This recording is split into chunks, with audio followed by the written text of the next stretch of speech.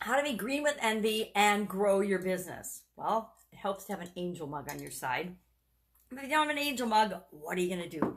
How green with envy, of course, means that you are envious of someone else. You're super duper jealous. William Shakespeare, thank you very much for making this idiom popular and this saying become well ingrained in our lives, in our personal lives, and in our business lives for centuries. Actually, it was used, he called it the green sickness in Antony and Cleopatra in the 1600s. So that belief, that feeling, that jealousy has been ingrained in us. And actually, it goes back to probably the beginning of mankind. Mankind was jealous of another caveman, or one had a bigger cave, one had a prettier caveman wife. I don't know, or cave wife. I don't know what it would have been.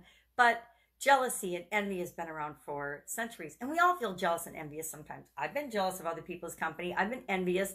But instead of letting that stop me and comparing myself to other people and feeling bad about myself, I use it to motivate me and drive me and remind me that if Joe could do it, I can do it.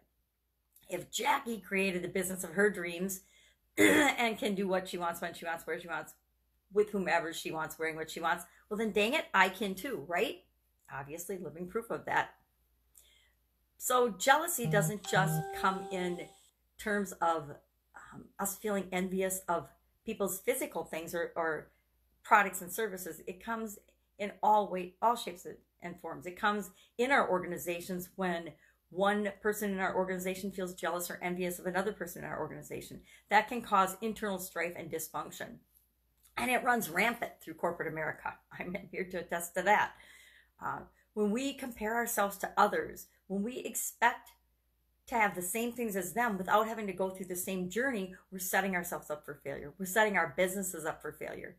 The trick and the key to success in supersizing and growing your business is continually improving what it is that you do, who it is that you serve, and just getting better and better and better all the time at serving them and meeting their needs, solving their problems, creating solutions and products and services that meet their needs better than anyone else on the planet, but also better than you did yesterday. Continuous improvement is actually, and personal development are the keys to killing jealousy and ending jealousy and envy in your life once and for all.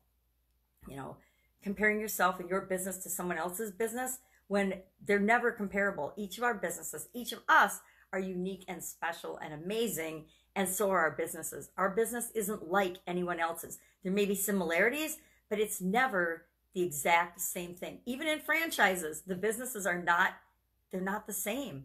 They're different and unique and special.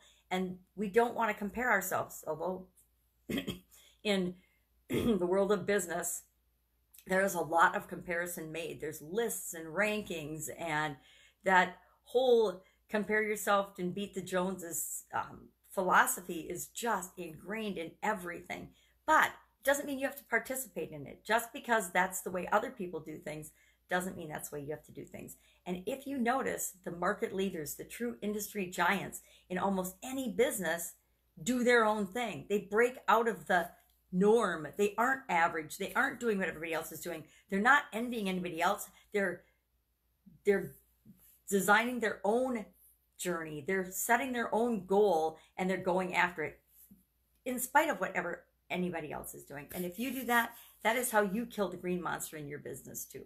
Go out, make it an awesome day, and I'll of course be with you tomorrow. Bye.